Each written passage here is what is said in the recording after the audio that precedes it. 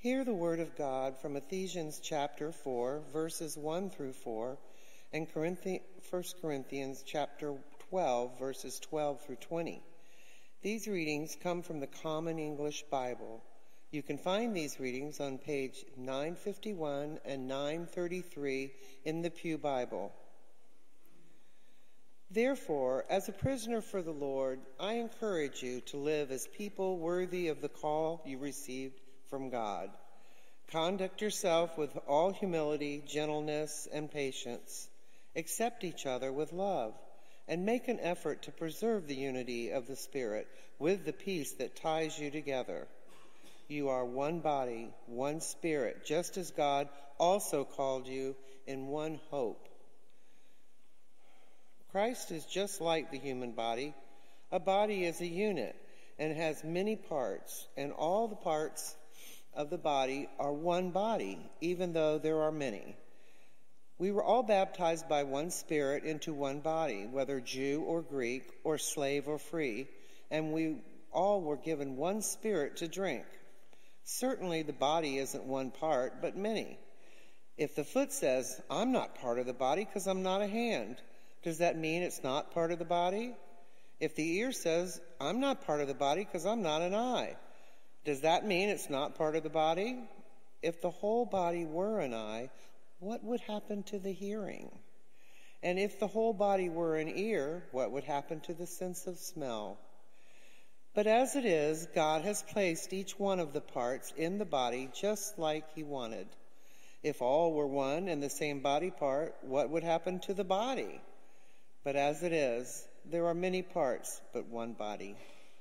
The word of God for the people of God. Thanks be to God. Thanks, Greg.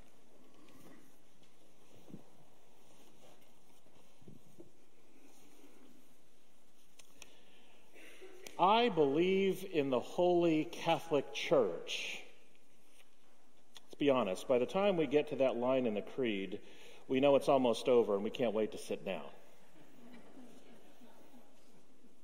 That line, after all, is the beginning of the final stretch of the Creed. It's that kind of machine gun bullet point section where we talk about the church and communion and saints and forgiveness and sins and resurrection, eternal life, and then we can finally sit down. Which is all to say that by the time we say that line, we don't really pay attention to what it means. Or worse, if we actually took the time to see what those words are and figure out what those words mean, we would wonder what in the world we're talking about. What do those words mean? I believe in the Holy Catholic Church. And then there's the biggest question of all.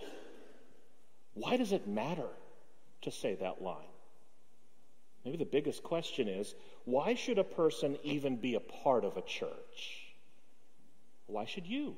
Why should I be a part of the church?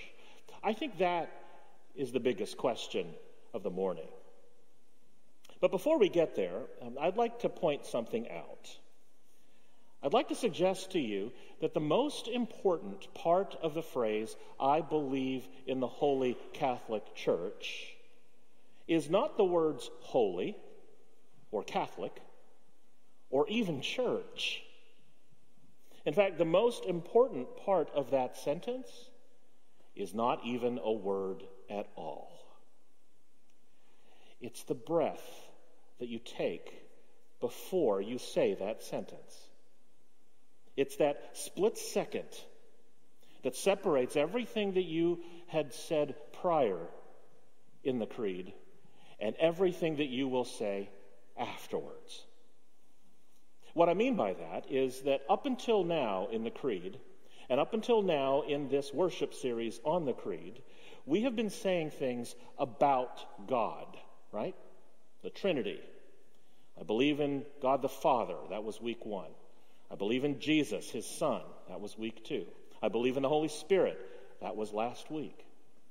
All along the way, we have been saying words about God, which is to say that we have been looking at God with an objective distance, just like people standing on the earth, looking up into the sky, studying the heavens like stargazers. We've had an objective distance saying things about God. But then, all of a sudden, that changes in a split second. In that brief moment of time, after you say the words, I believe in the Holy Spirit, there is a tiny little window that all of a sudden becomes our entry point into the creed. Because when you say, I believe in the Holy Catholic Church, we are no longer spectators of God. We are participants in the life of God. We are characters in the story. And as it turns out, in that split second, you become part of the Apostles' Creed. Because the moment you say, I believe in the Holy Catholic Church, you are talking about you. And you are talking about me. And you're talking about people that you have never met before. And you're talking about a multitude of people who were here long before you were born, and a multitude of people who will be here after we are gone. And you are even talking about people with whom you disagree. It means every single person. That's what the word Catholic means, after all, right? It means universal. It means every single person, past, present, and future, who have been saved by God and swept into the grand narrative of God's salvation for the world. It means all of us. So starting at this moment in the Creed, welcome to the story. Welcome to your entry point into the Creed. Which makes it all the more puzzling, really, to think about the words in that line, I believe in the Holy Catholic Church. What does it mean to believe in a Holy Catholic Church? I mean, just that first word alone, holy, that's enough to trip us up, right? What does it mean to say holy? Does it mean that the people in the church are holy? Right. I don't know why I looked at the choir just now. By the way, doesn't it look like they're being held hostage on some deserted island right now? That's holiness right there. No, it doesn't mean that the people of the church are always holy. Does it mean that the church has always done holy things? Holy hell no. That's not in the manuscript either. We very well know that the history of the church is littered with examples of times when the church has not only gotten it wrong, the church has caused harm and done destructive things in the world. The church, by many standards, has done far from holy work. Except for this. When John Wesley preached a sermon on that same Ephesians text that Gray read for us moments ago, he answered the rhetorical question, what does it mean to say the Holy Church? He answered the question, why is the church holy? You want to hear his answer? And I'm quoting, because the church is holy. That's his answer. God, I love the logic of John Wesley. Why is the church holy? Because it is holy, he said. And this is what he meant. It's holy because God created it holy. In other words, this kind of holiness does not come from how perfect you are. And it does not come from how faultless the church has been. God has called the church. And God has set it apart from the world. That's what holiness means. To set it apart from the world for a holy purpose. Holiness comes from God. And God has created the church for holy work, which means that when you participate in the holy work of the church, You are participating in holiness. John Wesley said, there is no holiness apart from social holiness, which means that if you want to participate in the holiness of God, you can't do it alone. You must do it in the church.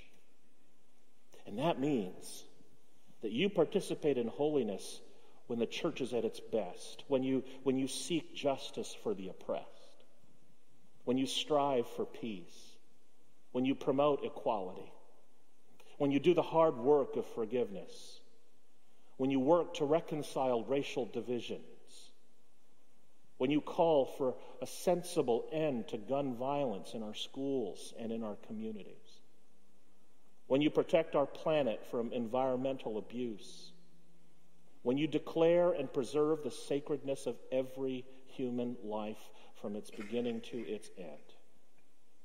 And as Sally prayed moments ago, when you work to reunite children who have been separated at the border. That's what we pray for. We continue to pray for the quick reunification of those children with their families.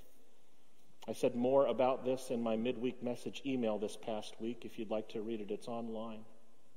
Holiness is not about how perfect we are or about how faultless the church is.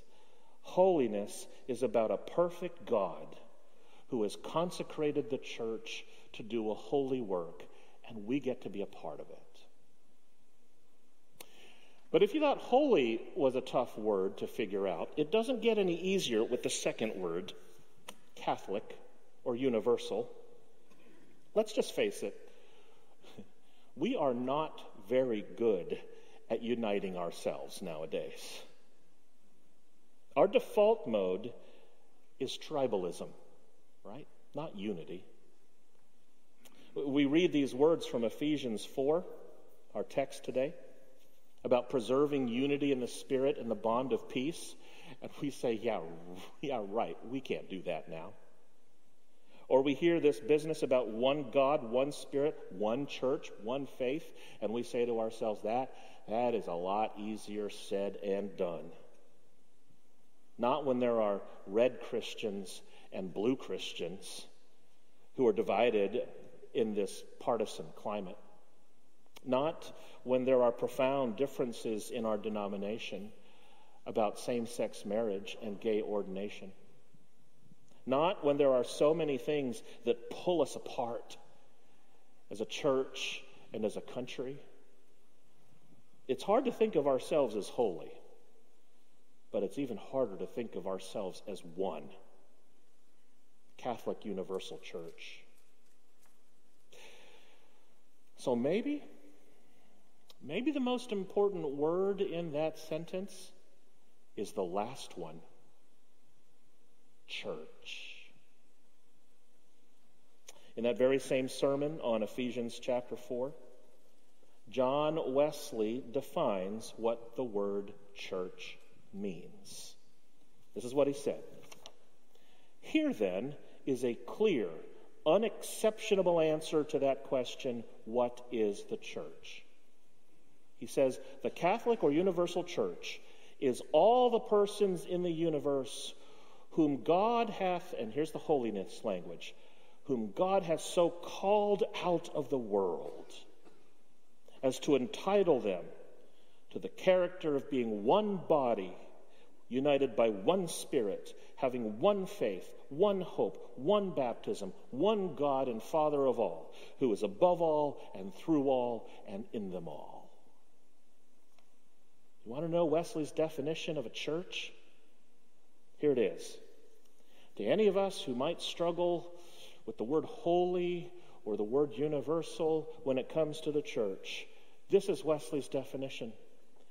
Holiness is a gift from God, and oneness is also a gift from God. And you cannot achieve either of those things on your own. You will fail if you try.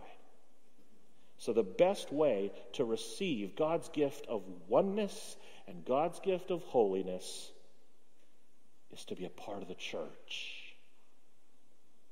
The best and purest way for us to overcome both our unholy tendencies and our addiction to tribalism is to be part of the church.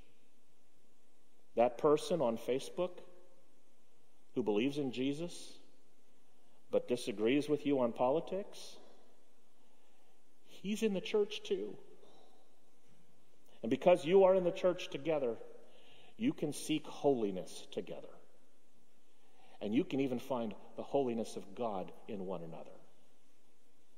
You know that family member that you fight with whenever the subject of gun violence or homosexuality or welfare reform or health care comes up?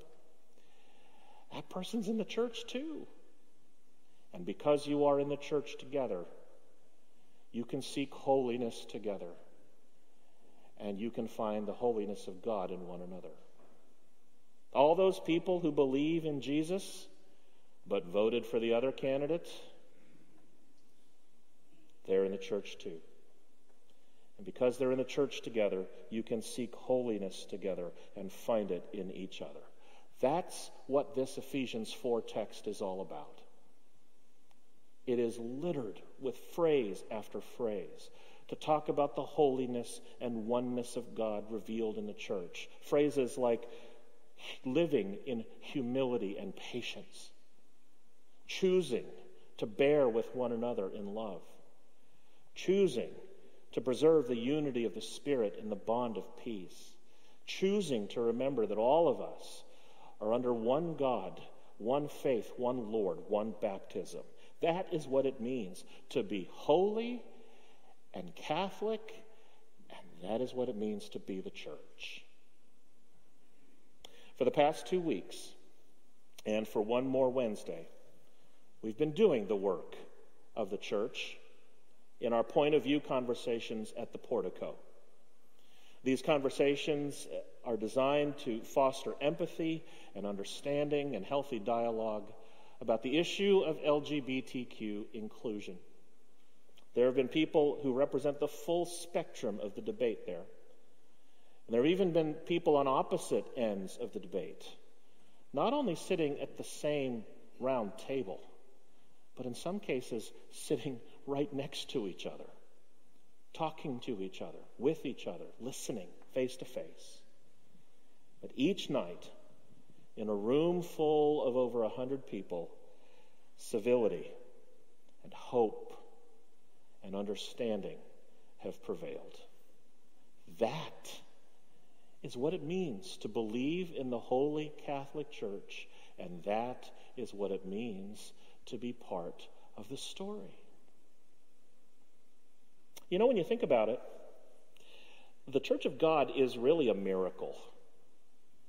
Because somehow, through ages of cultural conflict and division, the Spirit of God has found a way to weave together a diversity of people from all walks of life, fashioning together a united, unified church despite its differences. That's a miracle. So the best answer that I can give to the question, why be a part of the church, is pretty simple. In the purest and most biblical sense, the church is the opposite of tribalism.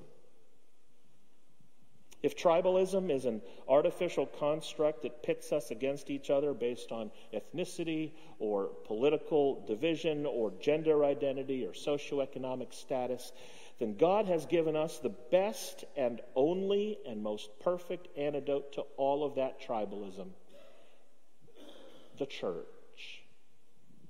To be part of a church is to be part of something that Paul talked about in Corinthians. Not something that is hierarchical or divisive, but a body in which all people are important equally, in which everyone has a role, in which all of us are equally under the love and rule of God revealed in Jesus. That is our story.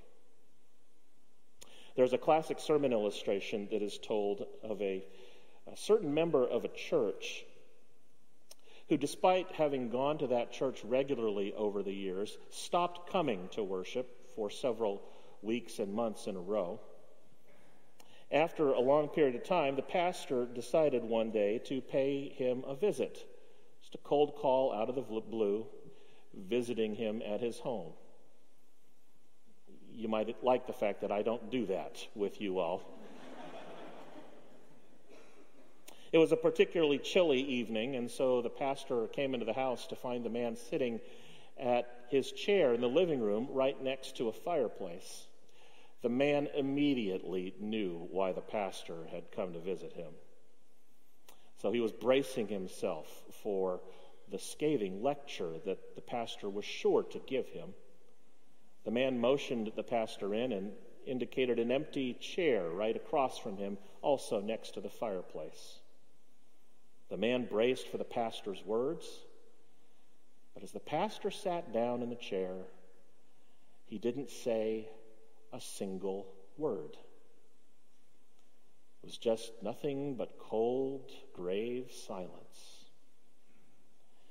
The man and the pastor found themselves just staring at the fire, contemplating the burning flame inside the fireplace. After some moments, the pastor picked up some fire tongs that were there and carefully picked up a brightly burning ember right from the heart of the flame. He picked it up and put it in a different part of the hearth, separate from the flame, all alone. And as that lone ember's flame diminished, the man just watched that lowly ember get colder and colder. And then with one final moment, the last exasperated glow of that ember went cold, and it went dark, dead as a doornail. The pastor still did not say a word. Instead, he started to get up out of his chair, but before he left the house, he reached for those fiery tongs once again and picked up that cold ember and placed it back into the heart of the fire. And the man immediately watched that cold ember spark to life again as the warmth and heat and energy of the entire community of embers engulfed it once again to reveal its light and radiant heat. The pastor put the fire tongs down and headed for the door. But before he exited, as he reached out to the door handle, the man said the only words that would be spoken in that whole visit. He said to the pastor, "Thank you so much for your visit, and especially for the fiery sermon.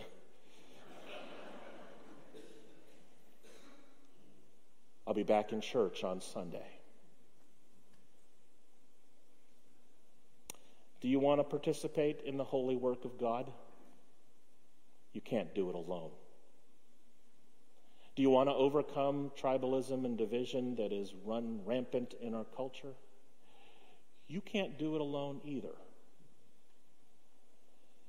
There is only one way to do it: to not only believe in the Holy Catholic Church, but to enter its story and to model for the world what holiness and oneness can look like when we all affirm for each other that we are all children of God. That's our story. Welcome. Be a part of it. As we close our sermon today, we will close it the way we have finished all of these sermons in this current worship series, by standing to recite together the words of this affirmation of faith. But this time, as you say the Apostles' Creed, I invite you to not only think about the words we have covered so far, but in that split second between I believe in the Holy Spirit and I believe in the Holy Catholic Church, affirm for yourself your part in the creed and your invitation to God's story. Let us celebrate together our diversity and claim our unity and commit ourselves to participate in the holiness of God in all that we do. So I invite you to stand and join together with our attention on the screen as we affirm our faith together. Church, what is it that you believe? I believe in God the Father Almighty, maker of heaven and earth, and in Jesus Christ, his only Son, our Lord, who was conceived by the Holy Spirit, born of the Virgin Mary, suffered under Pontius Pilate, was crucified, dead, and buried. The third day he rose from the dead. He ascended into heaven and sitteth at the right hand of God the Father Almighty. From thence he shall come to judge the quick and the dead. I believe in the Holy Spirit, the holy Catholic Church, the communion of saints, the forgiveness of sins, the resurrection of the body, and the life everlasting. Amen. Please be seated. And now that we have committed ourselves to that story of God's salvific work in the world, we pledge ourselves to be holy and one together as we offer our commitments to God, expressed in the form of our tithes and our offerings and our prayer cards as we do the work of holiness together. Will we invite the ushers to come forward